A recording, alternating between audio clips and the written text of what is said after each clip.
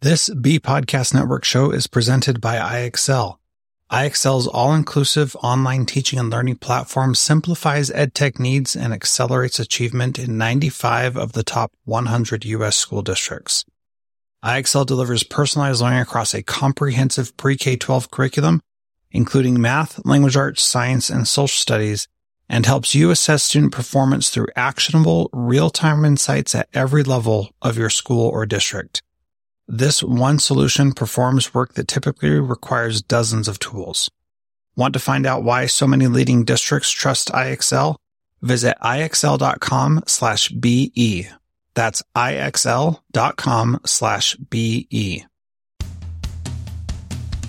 Welcome to Transformative Principal, where you learn how to be a leader and not just a manager of a to-do list. I am your host, Jethro Jones. You can find me on Twitter at Jethro Jones. Your to-do list is a hungry monster that is never satisfied. For the last year and a half, I've helped principals get awards, get promoted, and find the time to do the work that really matters. I recently opened a new mastermind slot. Schedule a call with me and let's overcome the stressed and isolated principal position together. Go to the show notes for this episode at transformativeprincipal.org and click Schedule a Call with Jethro. I just want to take a minute and remind you to check out conradchallenge.org and look at the kinds of things you can do to support students. The Conrad Challenge is really about facilitating 21st century skills of creativity, collaboration, critical thinking, communication. So go and check that out at conradchallenge.org. And if you missed my interview with Nancy Conrad, go check that out as well at transformativeprincipal.org/Nancy Conrad. Welcome to Transformative Principal. This is episode 245.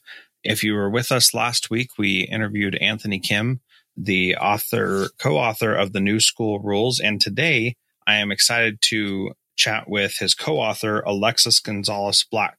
Alexis Gonzales-Black, just singular. And she is a principal designer at the global design firm IDEO. She designs and implements new organizational models to fuel innovation, agility, and engagement. And she founded Thoughtful Org Partners, which is a consultancy where she partners with organizations to break through rigidity and introduce self-organizing principles and practices.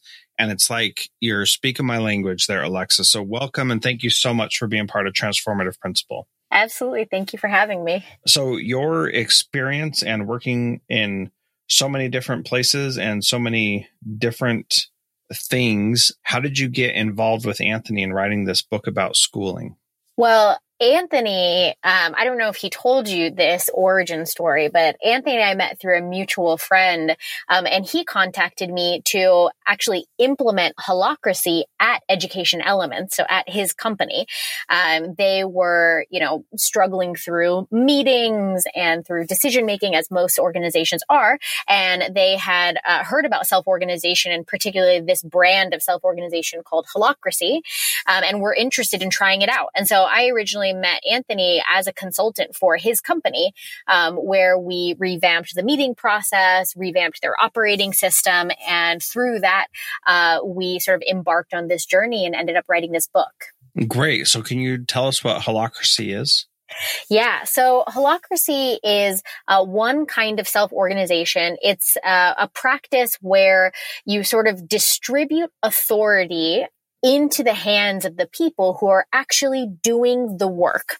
So rather than that kind of traditional triangle or pyramid shaped org chart that we all know and love, what you're looking at is like a series of circles, which are like self-running startups or self-running businesses. And they really manage the work themselves, making decisions and, executing the work and driving the sort of vision and strategy for that work. Each part of the company or each circle manages that on their own. So that sounds a lot like another term that I've heard, and listeners of this podcast know that I love the book, The One Thing. And one of the things they talk about in that book and in the podcast of the same name is the idea that successful leaders want to create empire builders underneath them, for lack of a better terminology, that instead of saying like, here, you have to do all this stuff and I'm going to manage and micromanage and make sure you're getting everything done. What they actually want to do is they want that person to take that idea and be able to run with it and make it their own thing rather than just doing whatever it is, whatever my vision for it could be, for example. Yeah.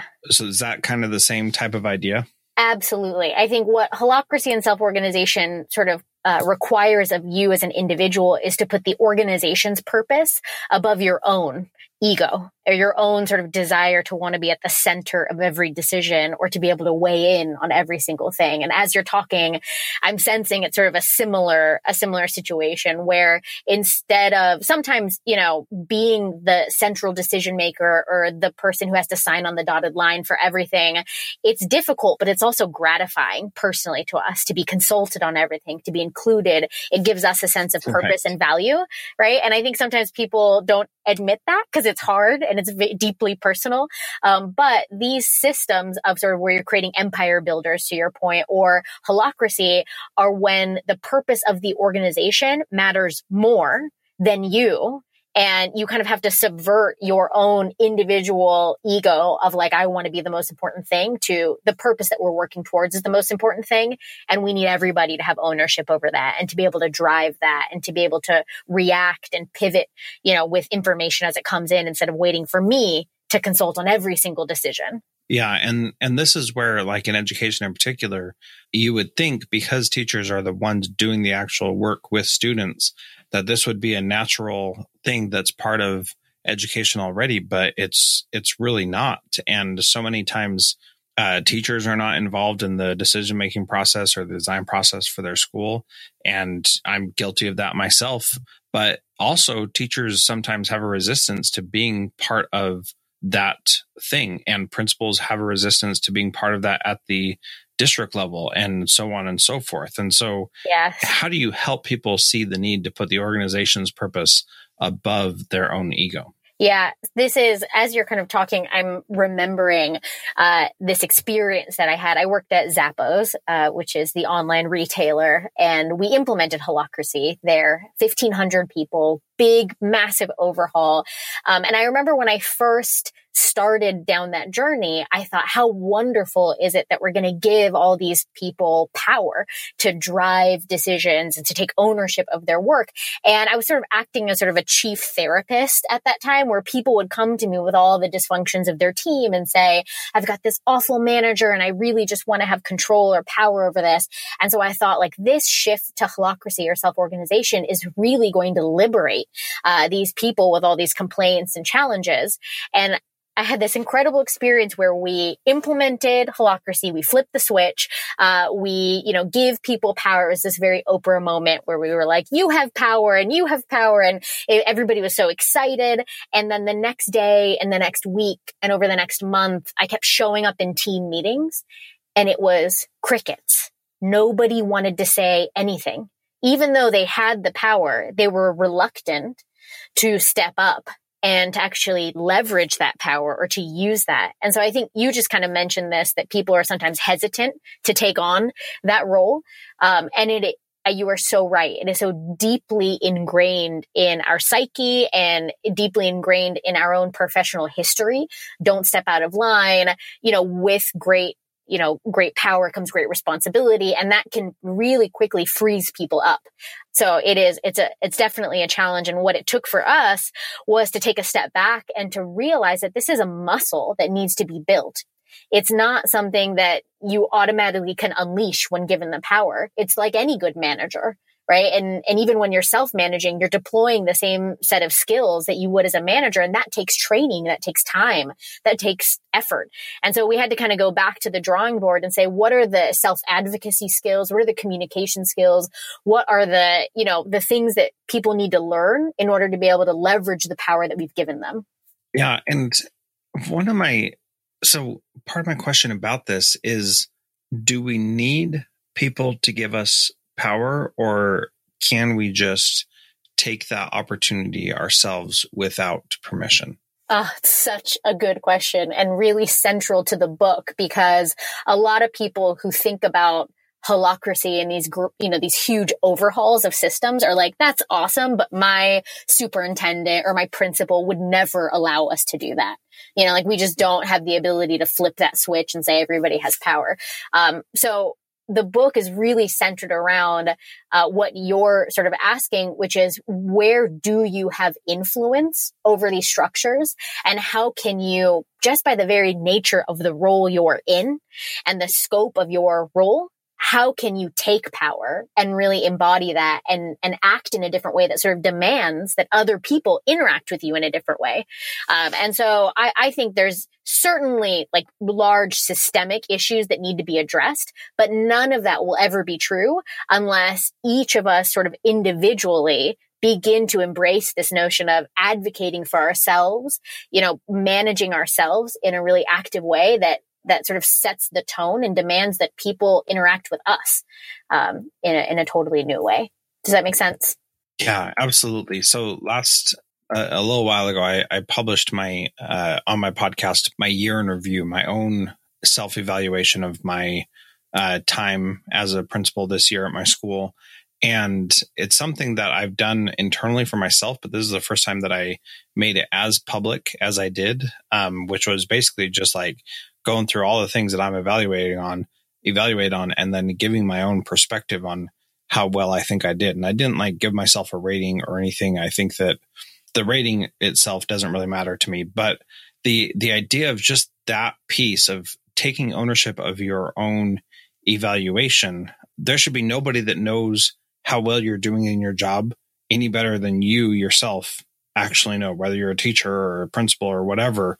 And yet we just wait as educators for our supervisor to come and say, you're doing this well or that well or whatever. And that is one place where the educators can really take the power and say, this is how well I'm doing, and not wait for somebody else to say, this is where you're struggling or where you're good, but for them to be able to do that. And that's something that you don't have to be given power to do that. You can come into that meeting and say, here's all the ways that I'm doing really great, and here's all the evidence that I have to show that. But people don't really do that. Why is it when they have the opportunity for power or control over their own situation that they don't take it even then? Yeah, it is. That is so incredibly powerful. So your question, why don't people take on that power? Because it's scary. And for some people, it even feels uncivilized to be so explicit and to be, so in charge of things. We've learned over the course of our professional lives to sort of wait for somebody to ask us, to wait for permission. We've all been told to stay in our lane at one point or another. And these are the sort of things that echo in our brains when we have that sort of inkling, like maybe I could go a little bit further, or go beyond this sort of call, or take ownership over something. We have this narrative of fear, and so much so that people build these incredible stories around what might happen if they took ownership. And so part of undoing or unlearning this habit for us was interviewing people and saying, what's holding you back? Why aren't you saying anything? And the elaborate stories people would come up with, like, if I say this, then, my manager isn't going to agree with me. And then they're going to give me all the awful, they're not going to give me a good planning period, or they're going to saddle me with all this extra work, or, they're going to do this. And then ultimately I'm going to be miserable, and then they're going to fire me. I mean, just like the worst possible scenario people are building in their heads, that stops them from doing this work. And so one thing that we've learned is that the story that you tell yourself is so important about whether or not you're going to try something new, or you're going to stay sort of paralyzed at where you are. And so I think that being able to say, what's the worst that can happen? Being able to tell yourself a different story is so important in sort of taking that control back. And Jethro, do you mind if I share one other story about like being open about your flaws or Yeah, I'd love it. Okay. I'd love it. We visited this place in this business in New York City called Next Jump. And they sell sort of corporate programs, like corporate benefits and programs.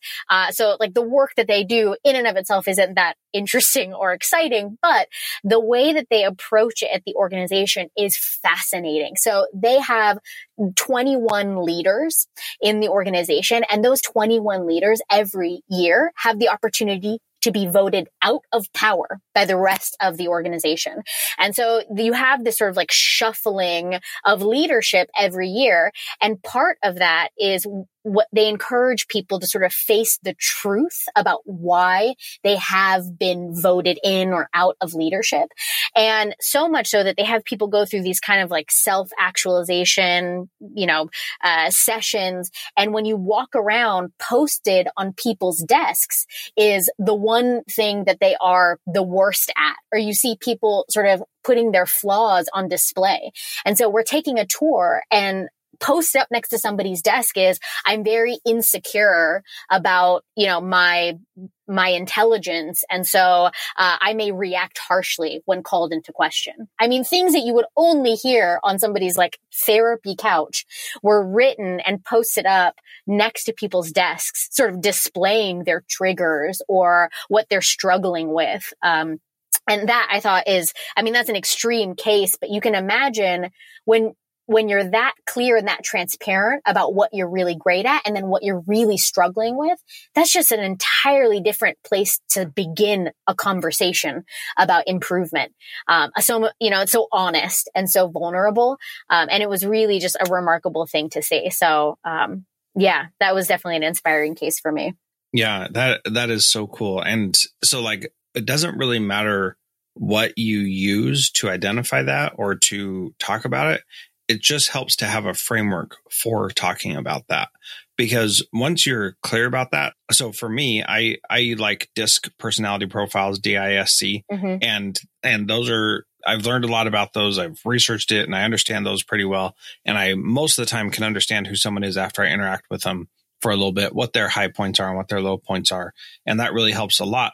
However, what I do is I have posted on my door at my office one of the sheets from that personality profile that says how to communicate well with Jethro and what things to avoid to communicate well with Jethro. And so it has things on there like if somebody comes in and tells me this big, huge, long story about something, that really gets on my nerves, and that's clear. And I post that on my door so that when somebody comes in and they're like, can I have a minute? And then they go into like a 5-minute long story before they even get to the point, then that really drives me crazy, even though I sometimes do that myself. Yeah.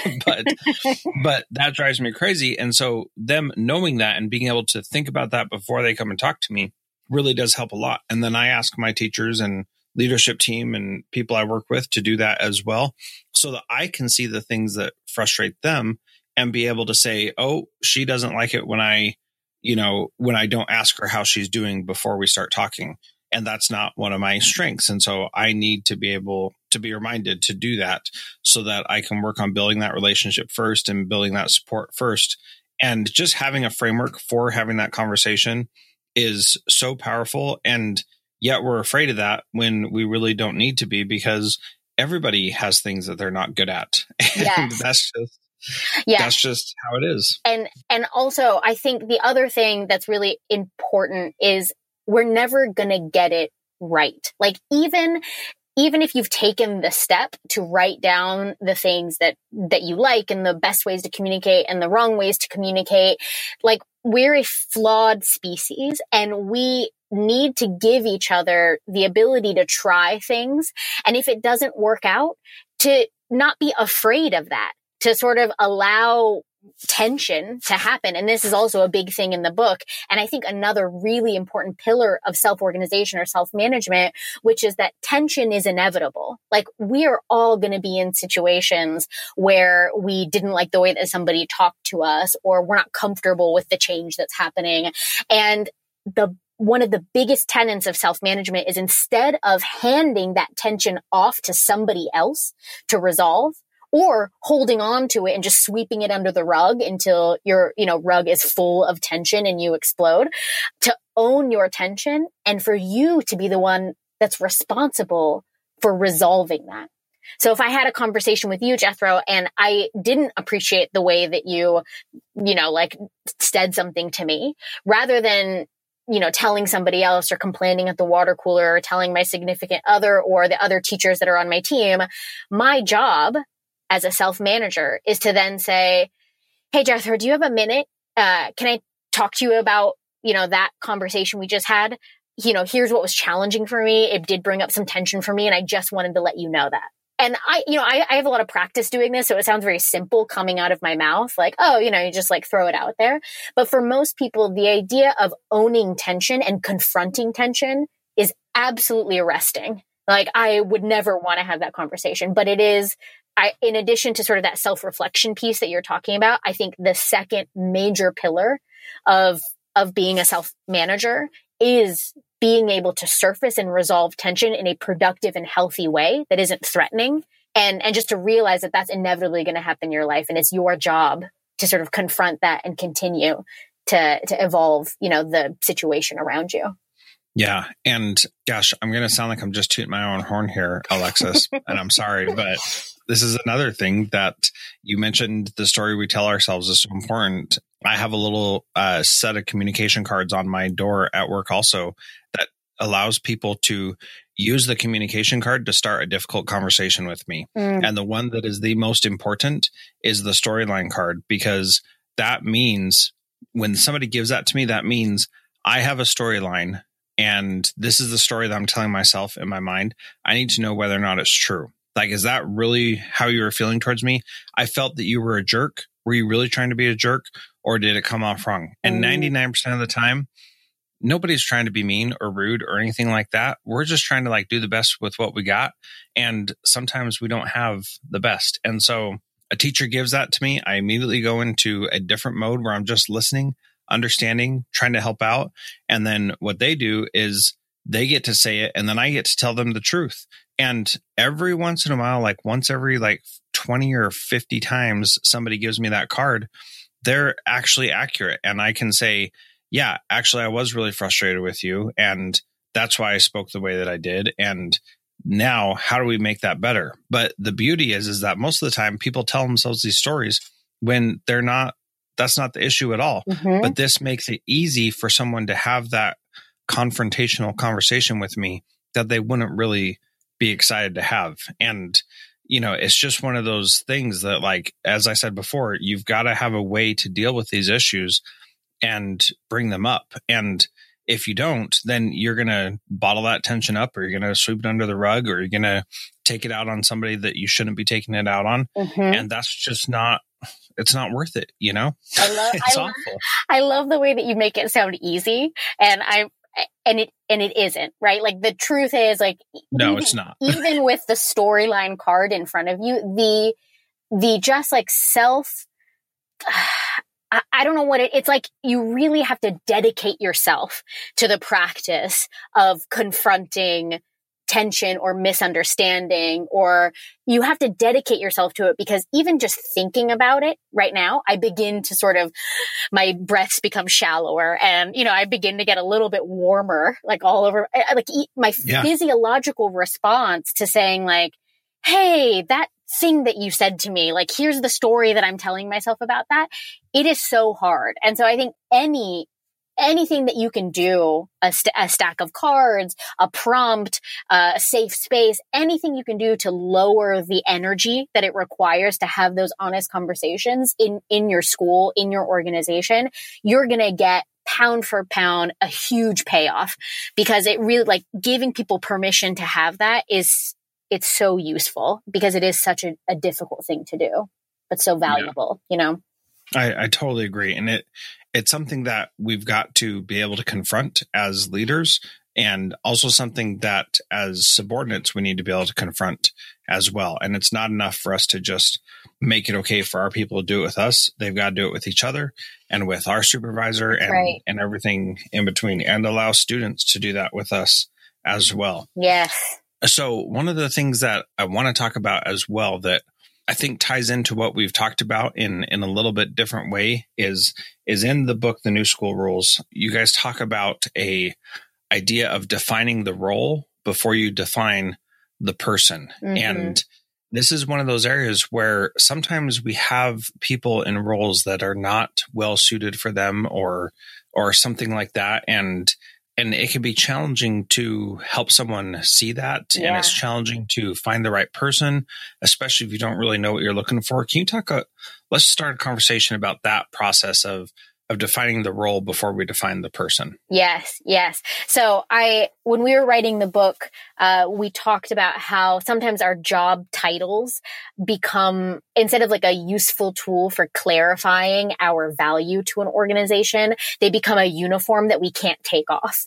And it becomes part of who we are. And there's so much within our job titles that we're doing that needs to be made explicit that we never do. We never do the work of really articulating what are the different roles that we're playing. And so we encourage people to sit down and kind of take stock. We call it role mapping on your team, to sit down and ask, what are the different roles that I'm playing? What are the different pieces of work that I'm fulfilling for this organization and for our mission? And in that, being able to be explicit and also sort of untether yourself from your title or, the whatever, your tenure, whatever it is, untether yourself and really be able to consider separately all the different pieces of work that you're doing. And it sounds like a simple thing, but it becomes so liberating because it allows you to consider here, like I've got maybe one title, but I've got 12 different roles that I'm playing. Do I really want to be playing all of these roles? Am I really the best person to be fulfilling all of these things? Are there pieces that I can break off? Are there certain roles that I can break off that actually I should be, delegating to somebody else? Or is there a piece of my leadership responsibilities that I can share so that it's not so tied in with just like you as a person or you as your title, but you're getting really, really clear about the work and where that work should be allocated? Because I think to your point, a lot of times we take on roles by default. Our job changes every day that we're in that building because there are new expectations and new needs, and we just sort of step forward to fill them. But in retrospect and in reflection, that might not actually be the best role for us to be filling. And maybe we can make a more deliberate decision and a more thoughtful and informed decision about whether or not we should keep all the roles that we're currently playing, if we should distribute them, if we should share them, if we should get rid of them. And you can only do that once you've got a really honest assessment of all of the different roles that you're playing in an organization. And with education in particular, like a teacher is what we think it is. And yet a kindergarten teacher does much different things than a high school physics teacher, who does much different things than a middle school language arts teacher, and everything in between. And so how do we define that role more appropriately depending on those different areas where we could be in education? Yeah. I think it's up to the role mapping process. It starts with each person sitting down and doing a bit of self-reflection and beginning to capture what are the different buckets of work that what are the different expectations? And this is, sort of the central question is, what do others expect of me? What do others need from me? And when you consider that question and you begin to sort of capture all of the different expectations on your role, you might begin to see some buckets or some themes begin to emerge, right? Like you can group all of your instructional responsibilities or curriculum responsibilities into one. You can maybe group parental engagement into another bucket. And you'll notice that each of these buckets has its own sort of unique and distinct purpose of why you do those things. And so once you begin to sort of dump all those out and begin to sort them into the different buckets, that's when you can begin to get a clear sense of where is all of my energy going? What are the most important roles that I need to prioritize? And again, to the previous point, which are some of the roles that I can actually share or offload or, distribute to somebody else, and begin to make some of those more thoughtful decisions about the work that we do. It is. It's a simple but powerful notion.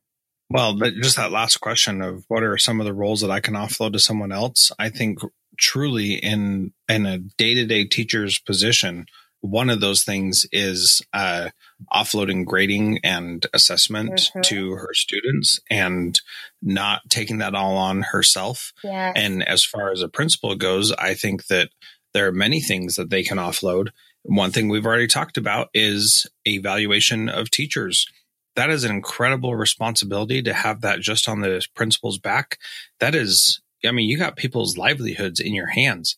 You cannot take that lightly. And you should not, I don't think, be the only arbiter of what that looks like. The teachers need to be involved in that process. And our evaluation systems don't always lend themselves to being able to include them in that role. Yep.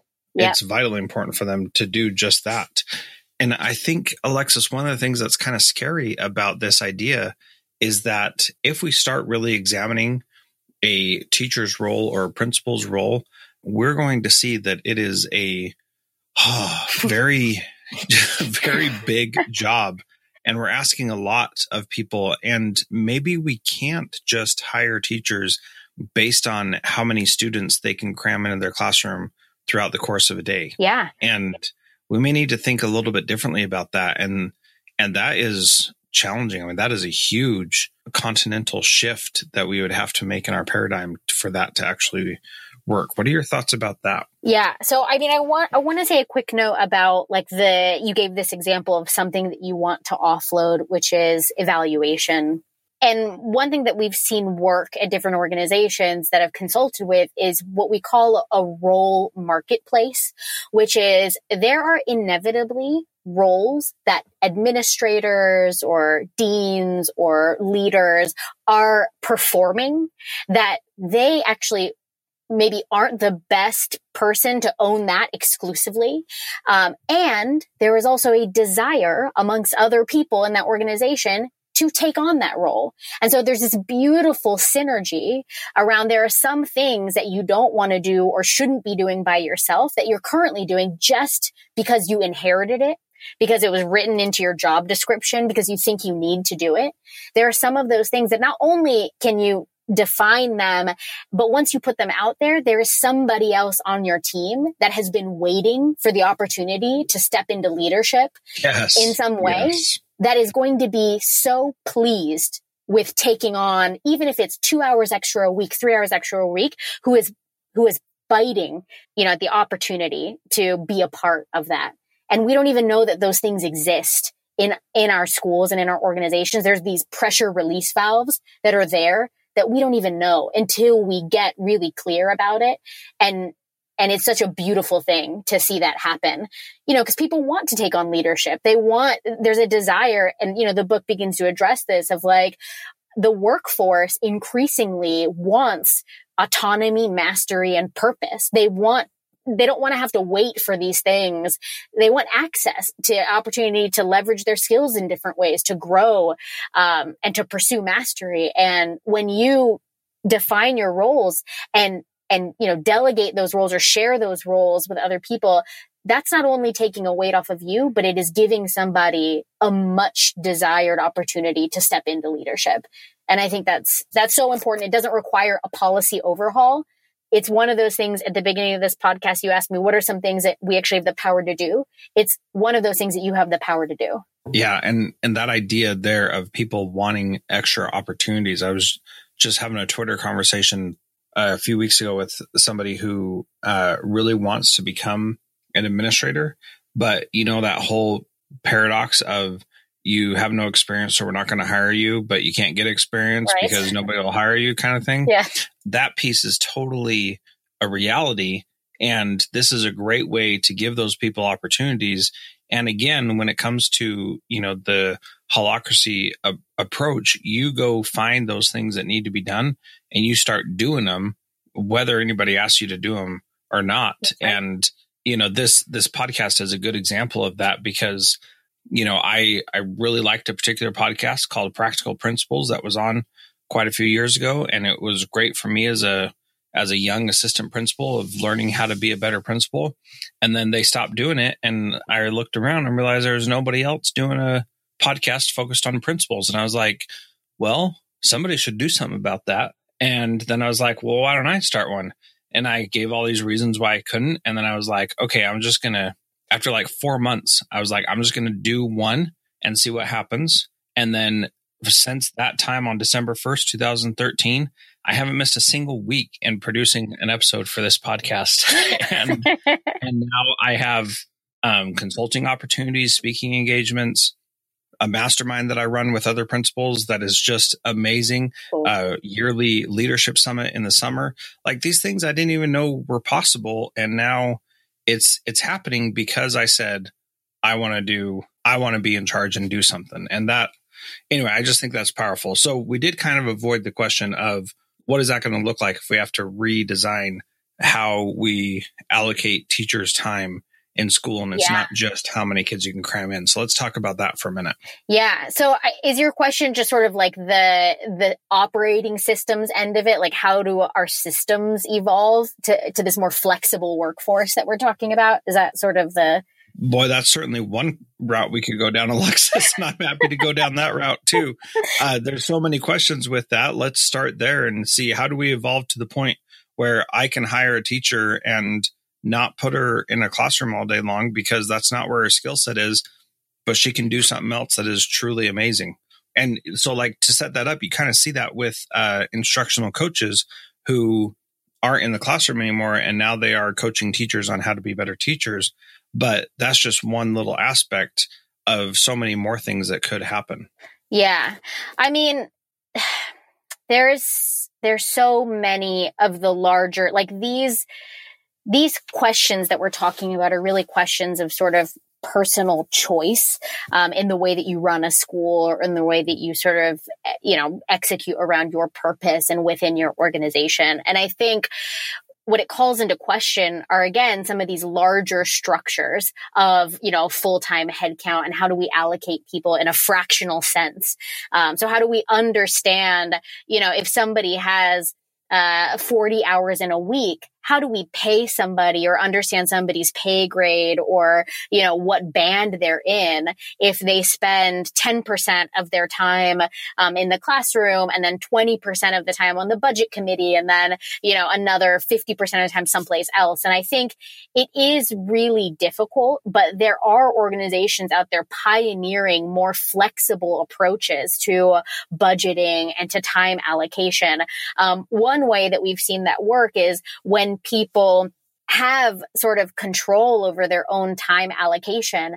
And let's say you've got, we call them people points. I've heard them called before. So you have 100 people points to sort of allocate, in any given week of time. And you have to, at the beginning of, the week, or maybe let's make the timeline longer, but the beginning of the semester, you have to allocate, where am I going to spend this amount of time and that amount of time? And that calculation gets sort of uploaded into the system and you are compensated and recognized, for that time map that you've sort of submitted. I don't think there are any like really great solutions to this. I don't think that we're going to find any great solutions until we begin experimenting and introduce a little bit more flexibility into our planning systems. But it is worth trying because the excuse, the sort of age-old excuse of like, well, we're not allowed to do that, or the district isn't going to allow us to do that. It's holding us back from experimenting where we desperately need experimentation. And so we have to figure out some way to introduce new systems that are a little bit more flexible, because that's what the nature of the problem and the challenge that we're facing, that's what it's going to require. It is going to require that we approach our work in a more flexible way. And it is incumbent upon us to figure out how do we evolve our systems to support that, because we will just not be able to meet the needs that are emerging in our economy, in our schools, and the demographics of our students. We will not be able to meet them using the same systems that we've used before. So I realize that's not like a perfect answer to that, but just know that it is a huge issue that a lot of organizations are taking on and beginning to experiment with more flexible planning and budgeting strategies. Yeah, well, it is definitely needed. And I think Alexis, I just appreciate your time. I appreciate the conversation. This has been fantastic for me. I can't believe it's already been almost 40 minutes. Yeah. I feel like we just barely started talking. So that's always a good sign for me. But the last question that I ask each guest is, what is one thing that a principal can do this week to be a transformative leader like you? Take one piece of what you're doing and offer it to somebody else. That's it. And what do you mean by that? I mean, it's this conversation that we've been talking about this whole time. And I mean, there are a bunch of things in the book that I think are really valuable little nuggets and little shifts, but I don't know that any of them are as transformational as if you want to be a transformational leader, your job is, like you said, to create empire builders. And you can do that by simply taking stock of the work that you're doing today, taking one piece or one role of what you're doing, and then asking somebody who you know is chomping at the bit to try on bigger leadership responsibilities. Ask them if they would be interested in stepping into that role. Just one thing. Yeah. Yeah, that sounds great. So, thank you so much again, Alexis. You can follow Alexis on Twitter at @Gonzales-Black, and you can follow the book at 6, the number, New School Rules. That is also on Twitter. And thank you so much, Alexis, for being part of Transformative Principal today. Absolutely. Thank you, Jethro, for inviting me.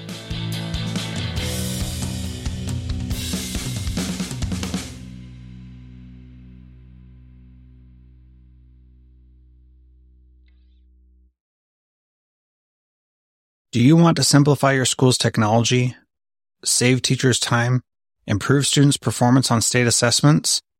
You can do it all, but don't waste another minute. Head straight to ixl.com/BE to learn how IXL's research-proven teaching and learning platform can help you achieve all these goals. That's ixl.com/BE.